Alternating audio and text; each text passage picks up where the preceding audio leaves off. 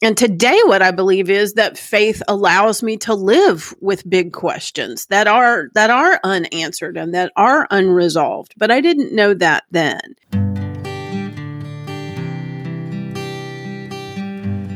Well, hello, friends of Bill W. and other friends. You have landed on Sober Speak.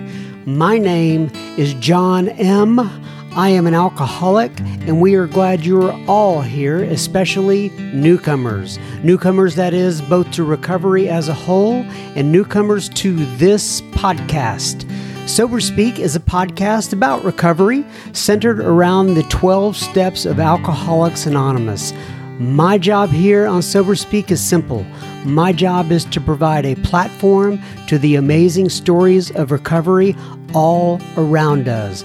Consider Sober Speak, if you will, your meeting between meetings.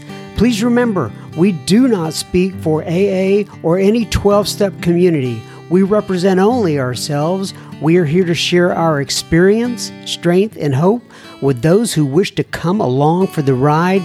Take what you want and leave the rest at the curb for the trash man to pick up.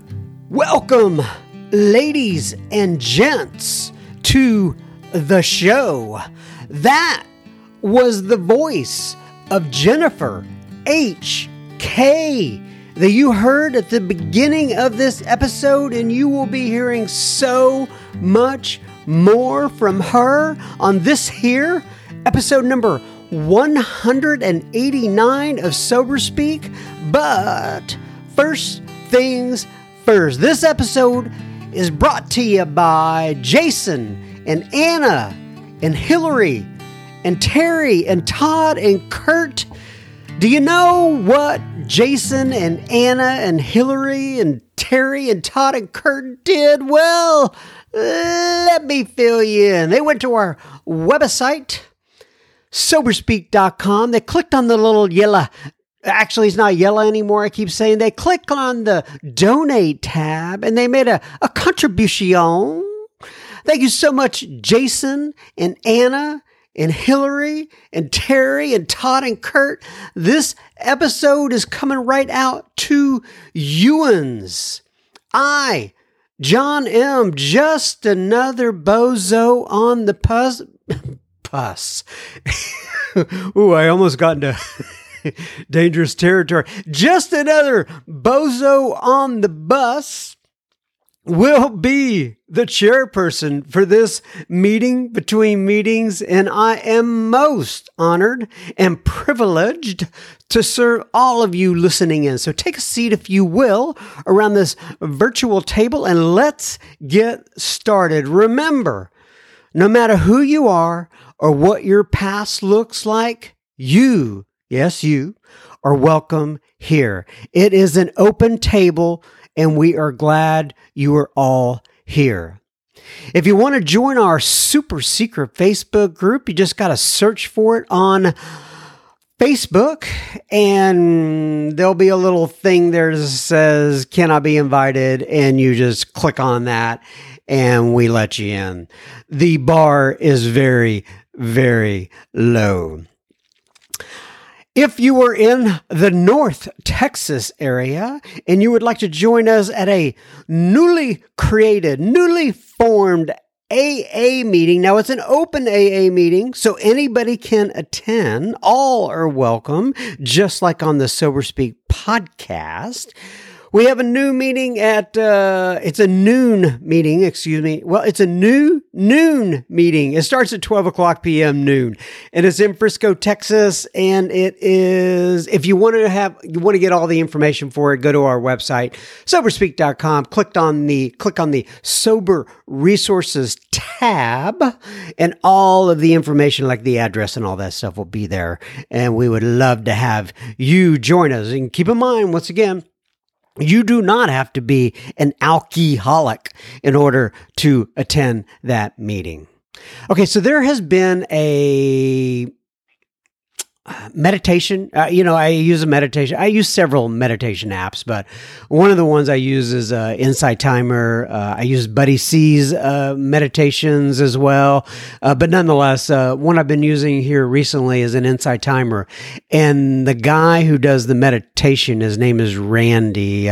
His last name escapes me right now, but it does start with an F. If you're interested in that, email me at john@soberspeak.com, and I'll get you the information. But anyway, he reads it, and he ends up every one of the meditations, or this particular meditation, he ends it up every time by reading from this particular passage of the Big Book, which I absolutely love. And it made me think last night when I was going through this process that I should read this on the air. And I think I've probably read this on the air before. I get confused over what I have and have not done. But anyway, this is from page 46 of the Big Book of Alcoholics Anonymous, and I just wanted to read it for you folks real quick. It says, this is from We Agnostics. The chapter is called We Agnostics in the Big Book. It says, much to our relief, we discovered that we did not need to consider another's conception of God. Our own conception, however inadequate, was sufficient to make the approach and to effect a contact with Him. As soon as we admitted, let me say that again. As soon as we admitted the possible existence of a creative intelligence, a spirit of the universe underlying the totality of things, we began to be possessed of a new sense of power and direction, provided we took other simple steps. We found that God does not make too hard terms with those who seek Him. To us, the realm of the Spirit is broad, roomy, all-inclusive, never exclusive or forbidding to those who earnestly seek. It is open, we believe, to all men. I'm going to read that last part again because I love the whole passage. I like the whole chapter, but just that last part I'm going to focus on to make it a little easier. It says, we found that God does not make too hard terms with those who seek Him. To us, the realm of the Spirit is broad, roomy, all-inclusive, never exclusive or forbidding to those who earnestly seek. It is open, we believe, to all men. Absolutely love that passage. Not package. I guess you could wrap it up in a package, but nonetheless, that's page 46 of the Big Book. Now, on to Jennifer H-K. Jennifer H-K. So you know what I'm saying? It's a hyphenated name. So, but you don't say Jennifer, I guess, H-K. Or do you just say Jennifer H-K, or do you say H-K or H-K? Is there something appropriate? Whatever appropriate is, I'm sure I am not hitting that mark right now. But nonetheless, I love Jennifer H.K. And Jennifer, if you're listening, sorry for butchering this. Anyway, Jennifer H.K. And we're calling this episode, Faith Allows Me to Live with Big Unanswered Questions. And keep in mind, this is part 1. We will have part 2 of Jennifer next week. Jennifer has been sober since December 5th, 1992, and lives in the Plano, Texas area, which is right in my neck of the woods. And Jennifer has one wicked sense of humor. In fact, much of this episode is Jennifer rattling off really funny one-liners and moi not being able to control my giggling. So if you were one of those people, and I've had people write in before to say, John, we can't handle your laughing anymore, your giggling, whatever you want to call it.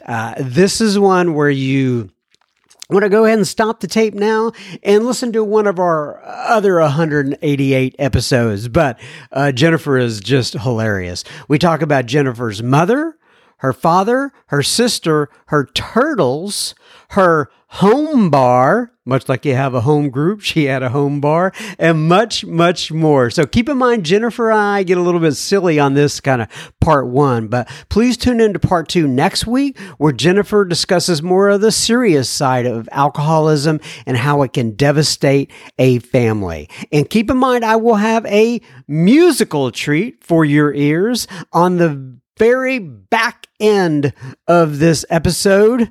Back end. Anyway, there's something that doesn't sound quite right about that. But nonetheless, at the end of this episode, we will have a musical treat for you. You are not going to want to miss. And of course, we will have plenty listener feedback before that.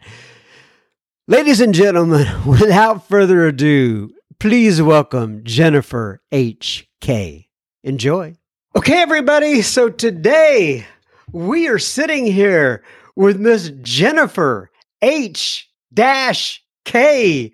And Jennifer, and I'm assuming you like to use both initials. Am I right about that? I do. Okay, great. So Jennifer H.K., if you could please go ahead, introduce yourself, tell people where you are in this great land of ours, and give your sobriety date if you wish, please. Absolutely. My name's Jennifer Lee, and I am an alcoholic.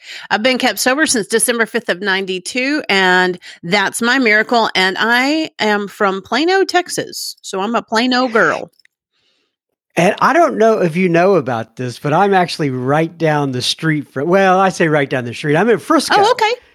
I was there yesterday. So generally speaking, you were in Frisco yesterday, huh? God.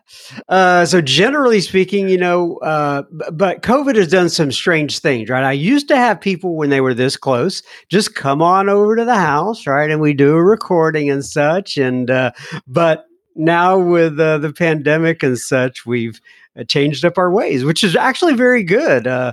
People don't have to drive down the road, pay the toll, Sure. and waste all that time getting here and back. So I'm glad about that.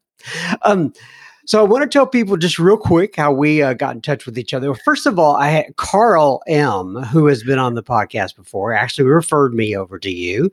And I take that back. No, Carl M., and I actually had somebody named Maria, who's a dear friend of mine, suggest you, and about 3 or 4 other people. And we kind of went back and forth for a while, but I'm so glad that we finally were able to get together. And I want to talk about this real quick. You actually have a microphone, which I was ecstatic about because I generally don't get to record people with a microphone.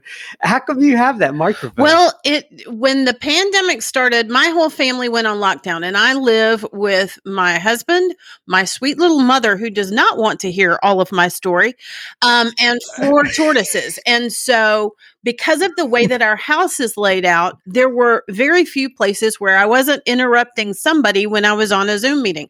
So I did 6 months of the pandemic in our master bathroom. And so I had lights and all kinds of stuff, trying to make it not look like I was in the bathroom. And so as this has all unfolded, I have wound up with different manifestations. At one point, I had these gamer headphones that looked like I was flying the Millennial Falcon, whatever that's called. Anyway, a spaceship. Right. And now I have a mic, and I have a better camera, and I sit in front of an open window so that I've got perfect lighting. And it sort of turned into something that I also use for my work, so I can write it off too. That's great. Like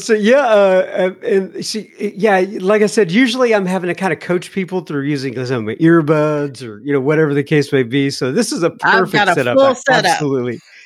You're good to go. All right. So you're in Plano. Did you actually grow up here in the Dallas area? I did. I was born in Waco, just down the road. My mom was a Baylor girl and met a man who was already teaching school. She was going to become a teacher. But we moved to North Texas when I was little, back when Prosper was one of the first places we lived, when it was a teeny tiny greasy spot in the road. It was nothing. But we came to Plano when my first year of middle school. So I have been right around this area pretty much all my life. And people probably don't know this who are listening in, but Plano is a very large suburb of Dallas. It really has blossomed over the years. I'm sure when you got there, it wasn't quite as big, and now there's hardly any room to plant any Exactly. sort of building in it. All right, so you grew up here in the Dallas area, basically, Mhm. and so talk to me a little bit about that. I mean, where do you like to start when you're telling your Well, story? I tell people, I usually start the same way, which is I was born at a very early age on November 16th of 1966.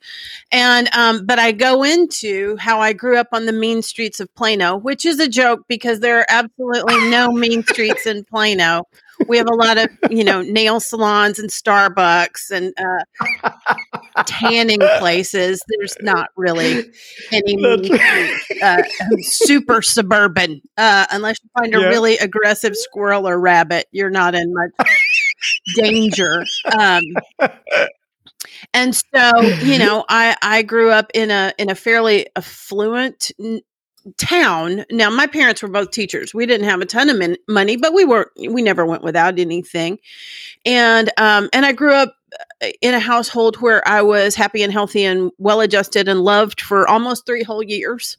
And then they brought home my sister, Oh no. and I began to question everything because she started interfering with my attention. And so that's really sort of where the whole thing began. That is my earliest memory of telling a lie is when they brought my sister home and people were talking to me about how great it was. And I knew I was supposed to say yay. And so I'm sure I did, but I didn't feel that way at all. And I was really envious and that she got all this attention. And so the lying and resentment started really early for me. Because I wanted, I have always just wanted a little bit more than everybody else to feel like I fit in and like I belong. And so I sort of demand extra to feel even. And I know you know what I'm talking about when I say that. I do. So that sister of yours, have you had conversations with her since you've gotten sober regarding your feelings of her coming home on that third birthday It of your, was or around 3 years old? We have talked some, and I mean, she lives just down the road too, and so we've talked some about that, but more so when I made my amends to her. What I learned was that I was watching her life being really, really envious, and she was watching me. Not in my illness, but just my personality and gifts and things like that, and wishing she were a lot more like me, which was a revelation because I live so much in my head that I imagine that she always just thought I was an idiot and chose a path, very different from mine by watching the things that I did and the places I wound up and the consequences that I got. And you mentioned your mother there. So does she, you said that she doesn't want to hear all of your story all of the She time, does which I not. completely get. My mom told me when I was 15 that there are moms who want to be your friend, and then there are moms who don't. And she said, there are just some things that I don't want to know if I don't need to. My mom was a high school teacher. And so I think she knew a lot about not necessarily everything that was going on with me, but a lot of what was going on in high school. And I've always really admired that she kind of knew what she could handle and what she couldn't. And there came a time where there was no hiding what was going on with me at all. And she certainly got phone calls from jail and such. But I did understand that she knew she was powerless over some of the decisions that I was making. So you and your sister were different, it sounds like, in many respects. Can you go into some of those differences? Yes. We have lived very, very different lives. And thus we have a different concept of God. We certainly vote differently. When we have had to, as adults, figure out how to navigate those things and sort of avoid the conversations that we just can't get on the same page with, because I get way emotional about it. She can do that with impunity, but I get hysterical trying to talk about those kinds of things. But she just took the path I thought I was going to, which was she went to high school and graduated. She went to college and graduated. She got married. She had children. She, got was very, very involved in the church, all of which were what I thought. I mean, I got there eventually, but that's the direction I thought that I was going. I thought that I would be a minister when I grew up. I really loved church. I liked the attention there. I liked the kumbaya feeling. There was just a lot there that I felt good about and wanted to be a part of. And then I took a drink, and all of those things kind of went out the window because I was immediately obsessed. Without even recognizing it, I was rearranging my entire life to accommodate drinking, and anything that interfered with my next drink had to go. And so I didn't wind up going down that path. I took a pretty major detour.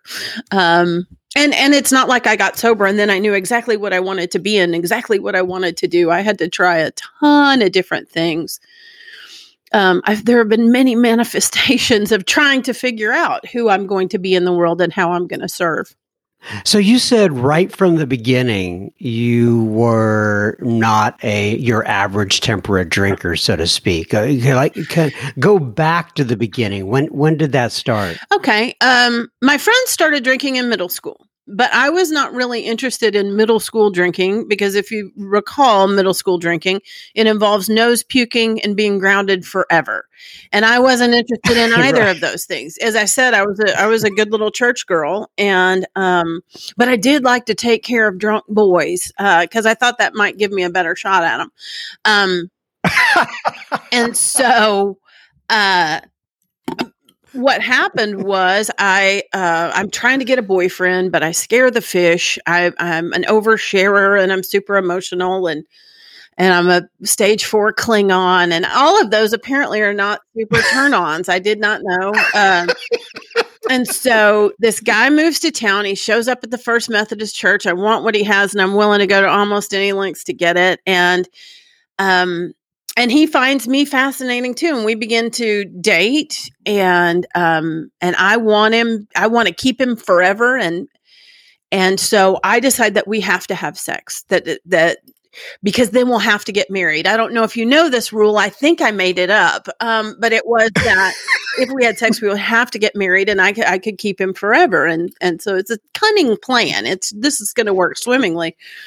And so And how old are you at this I'm point? probably 15, 16 years old. Okay, gotcha. And so we go on this date. We've done a little light shoplifting.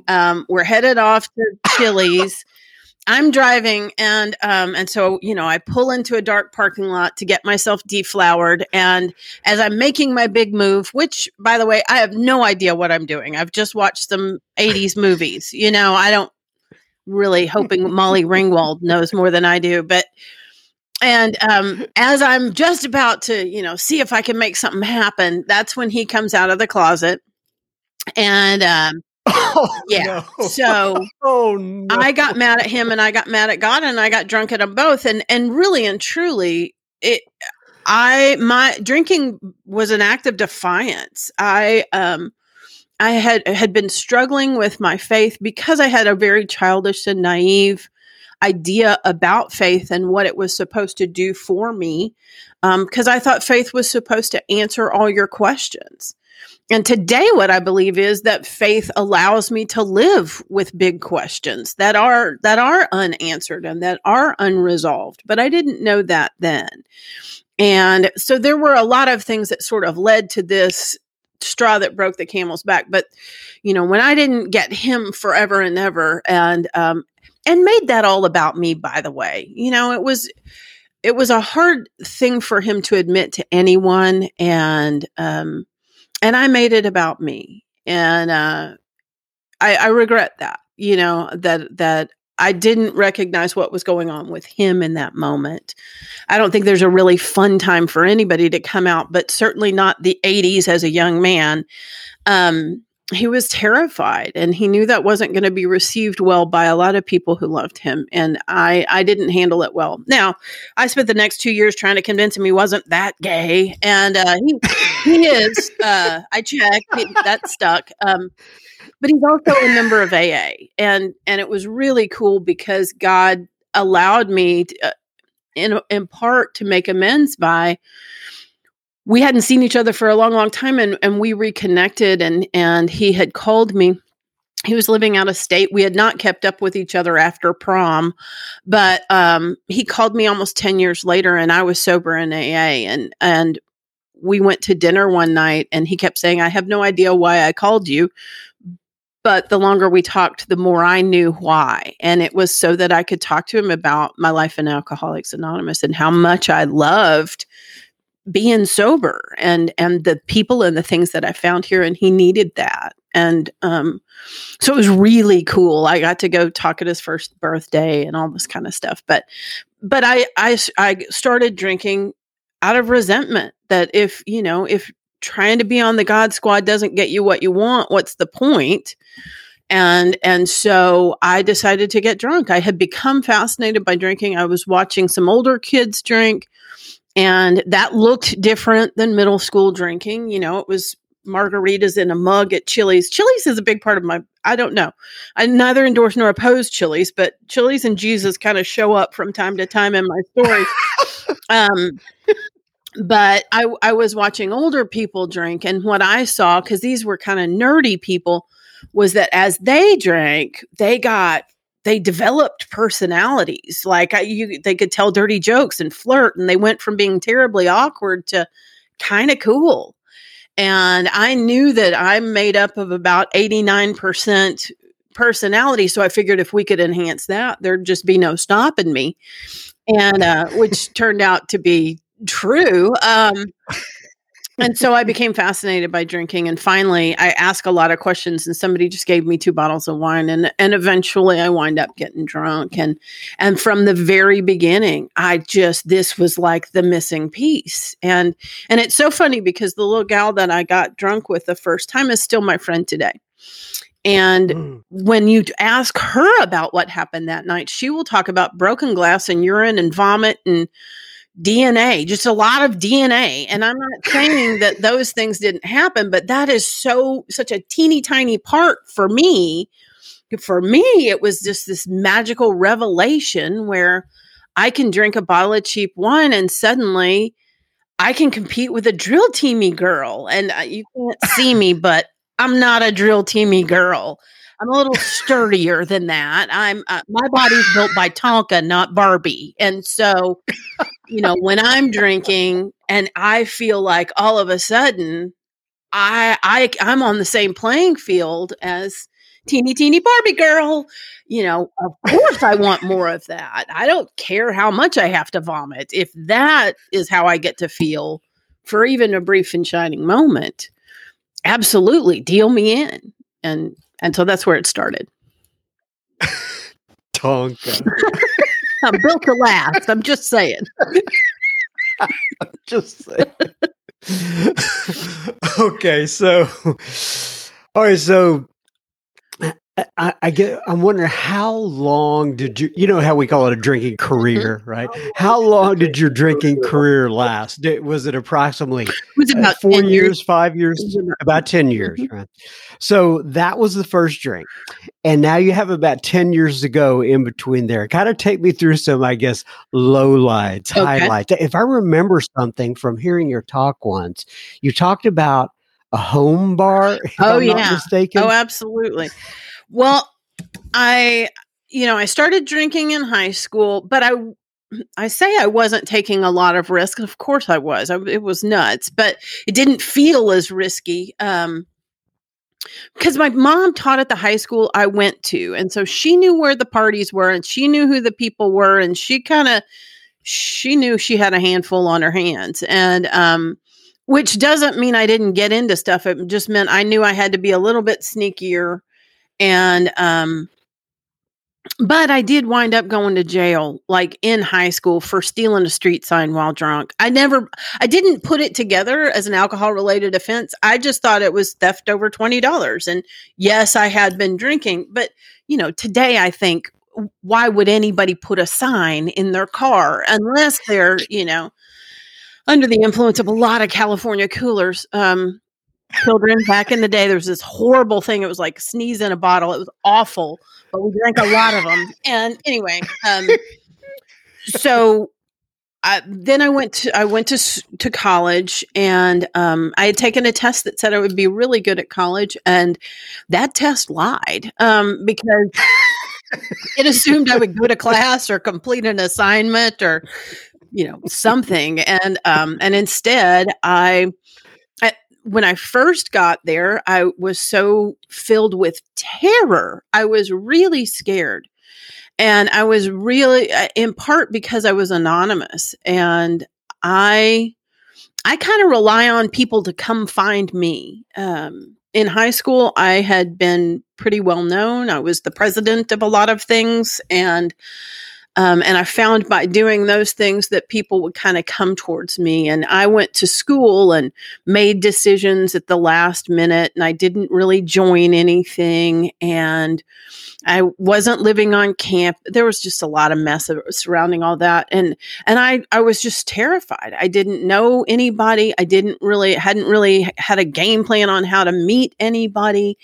I was obsessively thinking about myself and what was wrong with me. I wasn't drinking as much because I couldn't get it as easily there yet. But I turned 19 that year, and it was on. And then there were just no boundaries. I was drunk every day. I was drunk every night. I would get calls from friends in the dorm, and they'd say, "We're firing up the blender," and I would show up and drink all night and those kind of things. And shockingly, I flunked out of school in record time. I was surprised. I don't think anyone else was.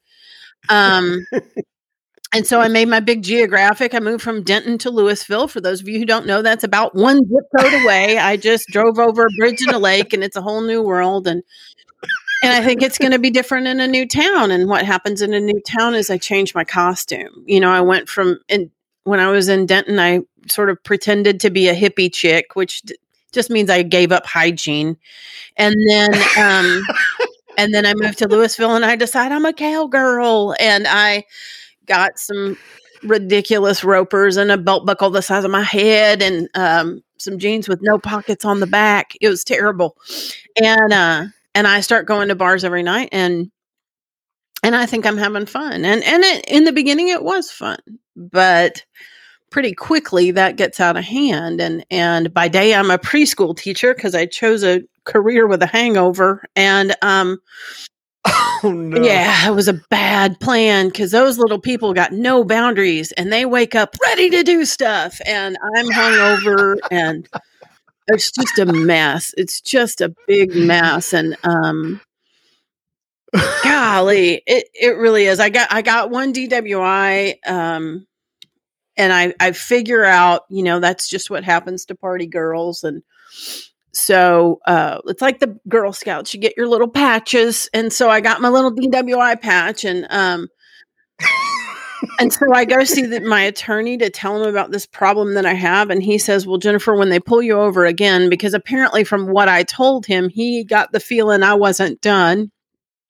And I thought it was so weird that he said, "When they pull you over again, here's what I want you to do," because I'm thinking I already have my patch. I don't need another one. And but he didn't know I had a plan, and the plan was I was going to be real careful. And immediately, sane people understand the problem with the plan. I do not see that there's a problem with that plan because I think I have the ability to be more careful, and I don't. Once I pick up a drink, it's all bets are off. I don't know where I'm going, what I'm spending, who I'm going home with, which day I'm going to show back up. I have no idea what's going to happen. And yet I'm telling myself I can be more careful, and it's not working. And just some things begin to happen. I don't drink at home, and I don't drink alone. And I didn't know why until I went through the book with a sponsor. But when I went through the book with a sponsor, what we discovered was that a friend of mine had died.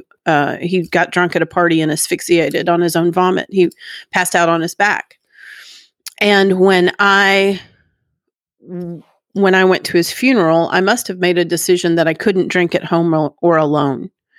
And so that meant that I went home with strangers. And because of that, some things began to happen that that were humiliating and violent and shameful. And that's one of the reasons I know I'm an alcoholic. You know, as I reviewed what happened, what went on in my life during that time, my book tells me that with a sufficient reason, a normal drinker or a heavy drinker can stop or moderate. And so as I'm looking at this situation, I know that should be a sufficient reason to stop or moderate. And yet that's not what happened with me. I began to drink more, to blot out the consciousness of my intolerable situation. I'm drinking for oblivion. And that's one of the first words that I looked up when I read the book Alcoholics Anonymous. And the definition that I found was to seek to forget or to be forgotten. And I begin to drink that way. It's no longer about living happily ever after or meeting somebody or having babies or getting married. It's about getting through the day and not having to think or not having to feel about the things that are going on in my life on a more regular basis than I really want to think about, you know? Let me take a real quick break. Sure. We will be continuing our conversation with Jennifer in just a moment. Just a reminder, excuse me, you were listening to Sober Speak. You can find us on the World Wide Web at soberspeak.com. You can also find the donate button on our website, which you can use if and only if the Spirit moves you to do such. Please keep in mind, this is a podcast funded by you, the listener. Sober Speak is a self-supporting organization through our own contributions. We are not allied with any sect, denomination, politics, organization, or institution. We do not wish to engage in any controversy, neither endorse nor oppose any causes. All right, let's go back to Jennifer now. So I do want to pick up that idea of, I had never heard this before. I'd heard people talk about home groups, but I had never heard them speak about home bars in the past.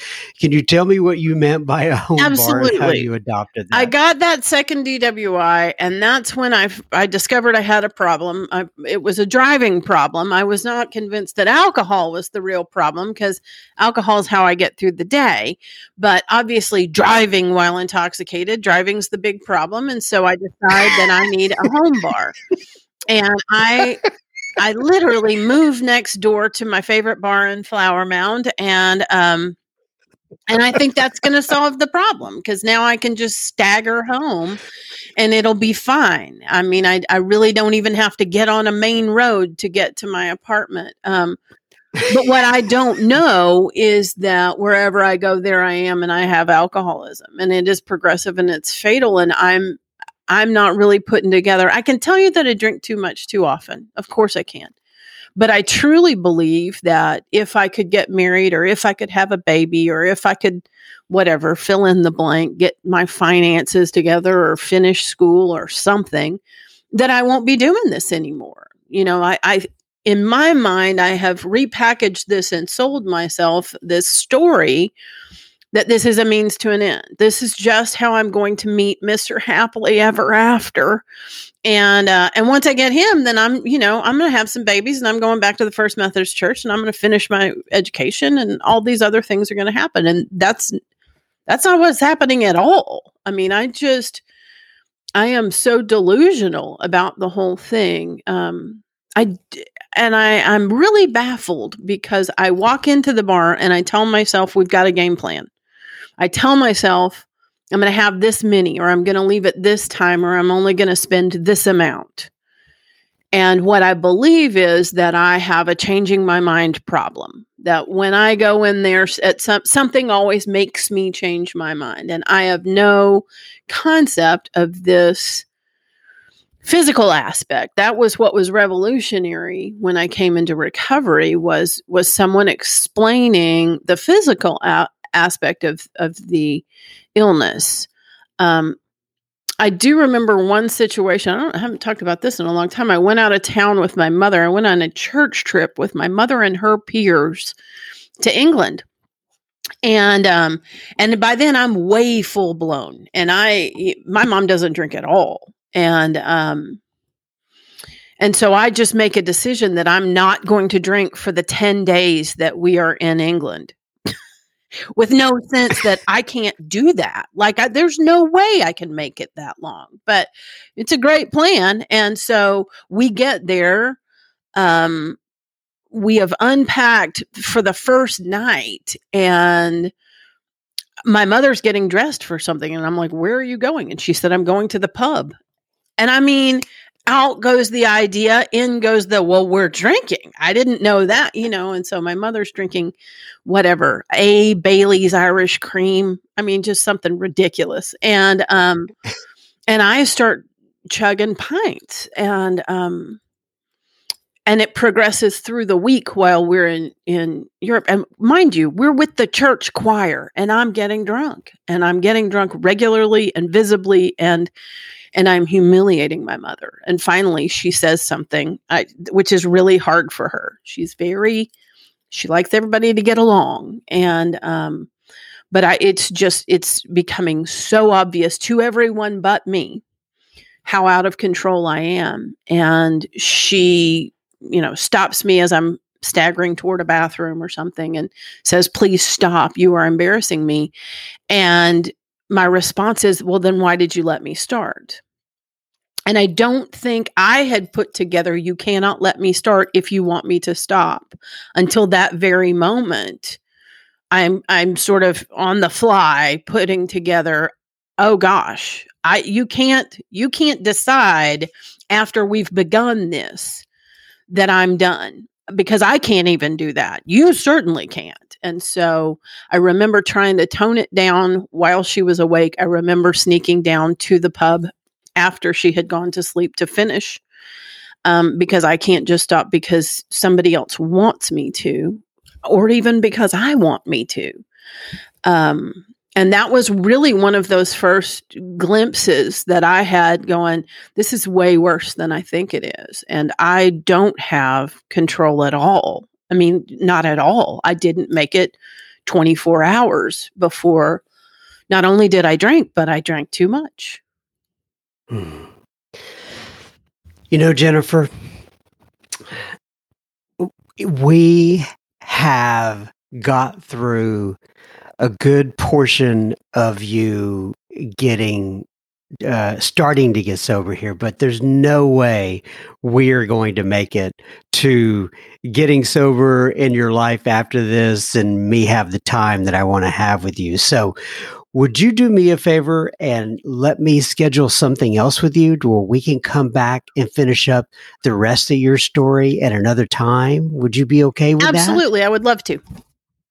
Okay, then. So I ended up here with page 164 from the Big Book. It says, abandon yourself to God as you understand God. Admit your faults to Him and to your fellows. Clear away the wreckage of your past. Give freely of what you find and join us. We shall be with you in the fellowship of the Spirit, and you will surely meet some of us as you trudge the road of happy destiny. May God bless you and keep you until then. Jennifer, thank you so much for joining me today. I look forward to getting back together with you real soon. Okay? Thank you. My pleasure. Thank you, Jennifer H.K. It was a pleasure spending time with you. And as a reminder to all of you, the listeners, we will be having Jennifer H.K. Part 2 next week. So come on back and join us again. And remember, we do not want you sharing your gossip, but we would love for you to share this episode with a friend or family member. It may be just what they need today. Pause your device, click on that little share button, and share away. Now, on to a little bit of a listener feedback for you'uns. First up is Lorraine E. She left us a voicemail here. Here we go with Lorraine. Hi, John M. It's Lorraine E. from the Isle of Wight. I just wanted to say thank you so much for your service, your podcast. You're definitely reaching all four corners of the world. And a very special thank you to Brian M., who is on share 144. I just love listening to all the shares, and I listened to that one again last night, and it really is just such a powerful message. Thank you so much. Oh, thank you so much, Lorraine. Absolutely love your accent. By the way, she said Brian or something like that, but she actually meant Brian P. I love your accent. Thank you so much for sending in that message. And so you said to yourself, well, John M., how come Lorraine E. gets to send in a message and I don't? Well, this is not the case, my friends. You too can send in a voicemail if you so desire, if your little heart so desires. All you got to do is look at the show notes, and there's a little link in there that says something like send voicemail or something like that, or speak pipe or something, and it says leave John M. a message. You just click on that and you can leave a message whenever you would like. Or you can go to our website, www.soberspeak.com. You can click on the Contact Us tab page, and there's a little like a little microphone on the right side of the screen. It says leave John M. a message, and we would love to hear from you as well. Now some more listener feedback. Hillary C. writes in, and we're not completely sure if this is Hillary Clinton yet or not, but we don't believe so. I'm just kidding. I know for sure this is not Hillary Clinton. But who knows? Hillary could be, she could be listening to this. Next week we could have, I don't know, like Barack O. write in or something like that. Or we could have Donald T. right in and say, hey, John, this is Barack O. Or this is Donald T. Really been enjoying the podcast, but nonetheless. Anyway, back to Hillary C. Hillary says, John M., I was so touched that so many people in the Sober Speak Facebook group responded to my 1-year mark. So Hillary C. posted in this super secret Facebook group about her 1-year anniversary, and so many people responded. And that's just what we do in the super secret Facebook group, right? We support each other. And she says, and I wanted to tell you that the last podcast you did with Matthew M. was filled with value bombs, BOMBS in all capped letters, and wisdom from the heart. She says, I just love that ep. Exclamation point. She says, you guys knocked it out of the sober park. I've never heard that before. Thank you, Hillary. She says, also, I heard your ep on the bubble hour and on the way out. And what she's talking about that is she heard an interview with me on a couple of other podcasts. And she says, it is amazing that you went through what you went through and what brought you here today. And you are still just as passionate about helping others find their way home to sobriety and a better life! Exclamation point. I love the way you found peace with your mom at the end of her life and what you said to her in her final moments. I am going to do that with my mom soon, who has struggled with addiction and mental illness all her life. Oh, that gives me a little tear to my eye there, Hillary. Thank you for sharing that. She says, your journey has helped me see her, she's talking about her mom, in a very different light, one of compassion, love, and forgiveness. Oh, you're so sweet. She says, thanks, John M., for always being available and present for each of us. It means a whole lot. I wish you did a pod every day.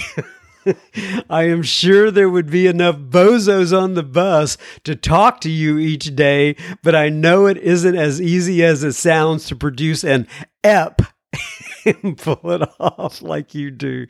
May God bless you and your fabulous family. God bless your podcast, ODAAT, which means one day at a time. Hillary C. Oh, God bless you, Hillary. Thank you so much for writing that in. I really do appreciate it. And, I would like to do this every day too, but I got a family to support and all that stuff. But maybe one day when I am retired, and you were correct, Hillary, oh my goodness, there are plenty of bozos on the bus to go around, and we could do one every day. We actually could. But thank you so much. Emily DMs me on the gram. By the way, Hillary, I know that you have come to our yoga class in the past. I hope to see you back very soon. So anyway, it just reminded me because I know Emily's about to talk about that. She says, "Hey, John, just wanted to say it was good to see you Sunday at yoga. I so desperately wanted to stick around and talk to everyone afterwards. Tell you we'd been missing you. I fell asleep during Shavasana at the end." I woke up and I was like, "OS." She actually spells out the word. I was so confused, laugh out loud. I had to tell Megan I didn't mean to pass out. Oops. Hey, passing out in this way is okay. Anyway, hope you had a great week. As always, grateful for you, praying hands. And I'm grateful for you, Emily. And just in case you're not familiar with that term, Shavasana, it's just kind of where you relax at the end and just kind of, recuperate from what you've done already. And apparently she passed out in a good way, fell asleep. She passed out in a very healthy, whole way. Lou, it's a she, Lou, DMs me on the Instagram. A she, Lou. That sounds like wait a sec. That doesn't sound quite right. Anyway, it's a woman whose name is Lou. So I guess you'd call that a she, Lou. It kind of sounds like a Sheila, but nonetheless, she says, "Love your podcast, John M. I have just finished listening to all your Matthew M episodes, and I'm now on to Bill C. Such an amazing service you are providing, helping all the wisdom find its ways to my ears in Sydney, Australia." Well, thank you for writing in, Lou, from Australia. Oh, and so I said, well, hold on. Let's go back to this. So I said a she, Lou, kind of sounds like a Sheila, and a Sheila, if I'm not mistaken, see, I'm making a connection here, is a woman person, right? In Australia, like me, if I were in Australia, I believe I would be a bloke. And you are a Sheila, but you're also a She-Lou. I have completely gone off the rails, but God bless you. Thank you so much for putting up with my silliness here. Let me look here. Oh, I've got this mixed up in my notes. I got it. I see what I did. I have it did something incorrect. You really don't need to know about all this. Nonetheless, Tarmo writes, he DMs me on the Insta, Tarmo. He says, "Thanks for the podcast. It's a great experience. I am Tarmo." I hope I'm pronouncing that right. "I'm an alcoholic from Estonia." Estonia. I believe that is one of the Eastern Bloc countries, a formerly Russia province, if I'm not mistaken. Anyway, he says, "With AA and God's help, I've been sober since 29. Oh, they do it backwards in Europe. Since the year 2001, January 29th, one day at a time." Well, congratulations, Tarmo. I hope I got your name right, and I'm so glad that you DM me on the Instagram. And thank you for you and all the other listeners and all the alcoholics and Al-Anons and anybody else, actually, in Estonia. I really appreciate you contacting me. Rosetta writes in and she says, "Hey, John M., I just got my stone." I'm just kidding. She said nothing about a Rosetta Stone. And I'm sure she's had to go through silliness like guys like me for all of her life. But anyway, she says, Rosetta says, "Hi, John Am. I am now sober for 3 months. My sober date is November 2nd of 2020. I live in Alberta, Canada. I usually listen to your podcast at work. The first episode I heard was episode number 69 with Gary K. I love his voice. The day I woke up and said I need to stop drinking once and for all, I went to the AA website and found a list of all the Zoom meetings. I went through a plethora of those meetings for the first 2 weeks and finally settled on an AA in the morning as my home group. I attend a few in-person meetings, but really prefer the online meetings and hope they continue after the pandemic. I was sober once for 11 years without AA, just a brief time in therapy in a little town I was living in then, which was off the tip of the Alaskan Panhandle. AA was mentioned, and I looked at my therapist like she was crazy. How could it be anonymous? There's only 1,000 or so people in this town, and I think they will all know who I am. I clearly did not understand the point of anonymity. After 9 years of struggling to quit, once again, my pancreas gave me little choice, unless I wanted to leave this earth in a very painful way. I am so glad it gave me the last, quote, talking to, as I call it. Oh, it gave me the last talking to, as I call it. Really a very painful night. My sister walking around the house with me as I waited for the pain to subside. When I first came, when I first came to AA it was for my family, and I saw visions of them standing around my hospital bed as I writhed in pain, unaware that they were even there. I could not do this to them. I am grateful today that I found AA, the Big Book, and your podcast. I have come to see that the reason I took that first drink after all these years was that I did not want to tell the person who offered it to me that I was an alcoholic, because I respected her and I did not want her to know my secret shame. Her secrets kill us, don't they? She says, I know now I could have said no thank you, not today, anything else, but I chose yes. After coming to AA, I have no shame about my disease. I have made peace with the God of my understanding and let go of the God of my childhood. I am happy more often than I am not. And when I start to feel irritable, discontent, and angry, I say the Serenity Prayer and I feel better. I will be honest, some days it takes a few rounds, but I get there. Rosetta S. Thank you, Rosetta S. Thank you so much for writing in. God bless you. Sounds like you're on the right path, and I'm so glad to hear it. Arnica. Hope I got that name right. It could be Arnica, Rnica, writes in and she says, hello, John. I live in Redding, California. I'm a single mom, 39, and I admitted I was powerless over alcohol last June, the 25th to be exact. I pretty much had hit my ultimate rock bottom where my drinking led me to wanting to just not live anymore. I was in an abusive relationship for 20 years, and where alcohol was, I was able to... And where with alcohol, I was able to mask all of my emotions and pain I was having. Alcohol allowed me to live like that for so long. Today, I am free from that bondage, and I am a proud member of AA. My home group is the Redding Outlaws. Oh, I love that name. Hey, if anybody else is listening from the Redding Outlaws, that's a big shout out to you from Arnica and me. Well, I guess Arnica wants to shout out to you, but I'm definitely shouting out to you.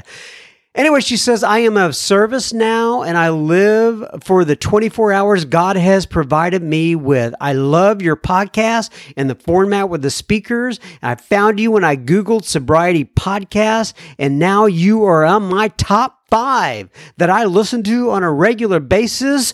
Arnica. Well, thank you, Arnica or Arnica, for putting me on the top line 5, and thank you for being a listener, and God bless you, and congratulations on your sobriety. Susan writes in and she says, "Hello, John. My husband and I just moved to San Diego, California. We were living in the Santa Cruz area for the past several years. I discovered your podcast during COVID. In fact, when the country first shut down and meetings were closed and we didn't have any Zoom up and running, I remember making masks by hand and listening to your podcast. It really carried me through those early days of COVID. I'm coming up now on my 8th sobriety birthday in July. Life is fabulous again. In fact, better than ever. When my husband and I were making trips down to San Diego County, which was a 7-hour drive, we would often listen to your podcast. It made for great conversation. Matthew M. and David G. are especially good speakers, and I enjoy them so much. Buddy C. is also fantastic. The very first talk that I ever listened to, the topic was the lines crossed in the sand or something like that. Oh, she's talking about Howard B. It was about crossing lines in the sand.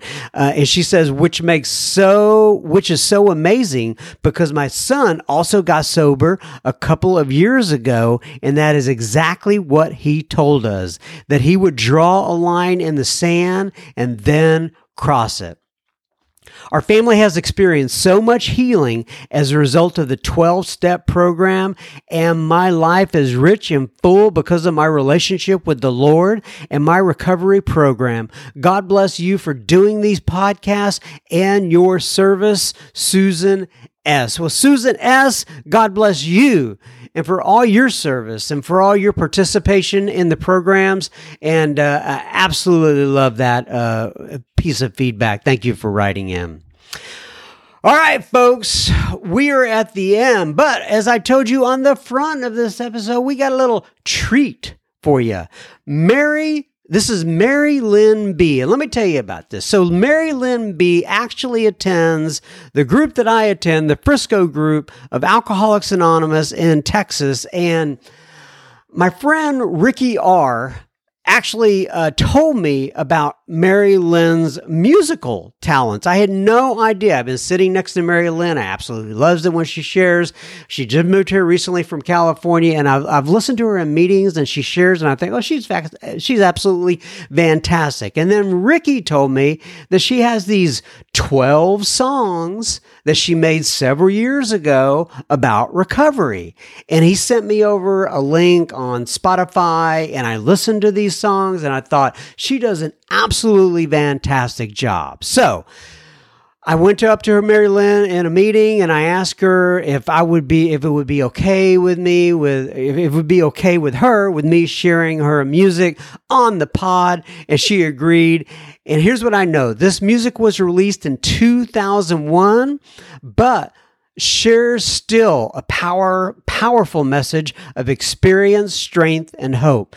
The music that you're about to hear, well, here's just one of the songs, has been played all over the world, conventions, recovery festivals, fundraising events, rehabs. She was even asked to perform at the 75th anniversary of AA in Akron, Ohio. This song, folks, is called Reach, and it was inspired by the 12 steps, the 12th step, and I hope you enjoy it. I am going to put a link to all of her music on Spotify. It's all 12 of the songs, and I'll have that in the show notes for this episode. Please enjoy this song. And if you need to get in touch with Mary Lynn B., just contact me, John, John, at soberspeak.com, and I will get you in touch with her. God bless and enjoy the rest of your week. I will most likely be back next week. I always take this 1 week at a time. Keep coming back. It works if you work it.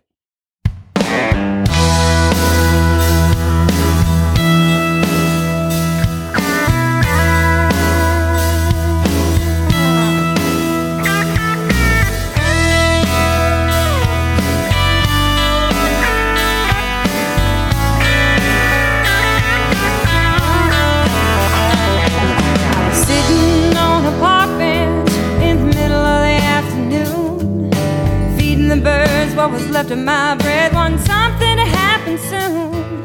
This old man said, excuse me, does this belong to you? He tossed me a shiny gold coin that read, to thine own self be true. Then he told me to reach, try, believe you can fly. Oh, find freedom, peace, beauty, go on and reach.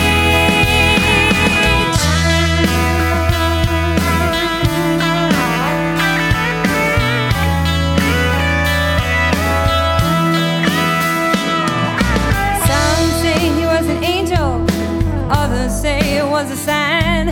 Some time has passed since I've seen his face, but his words still fill my mind. And sometimes when I'm lonely, or when fear fills my soul, I remember that little old man in the park, and I rub that coin of gold. I can hear him say, reach,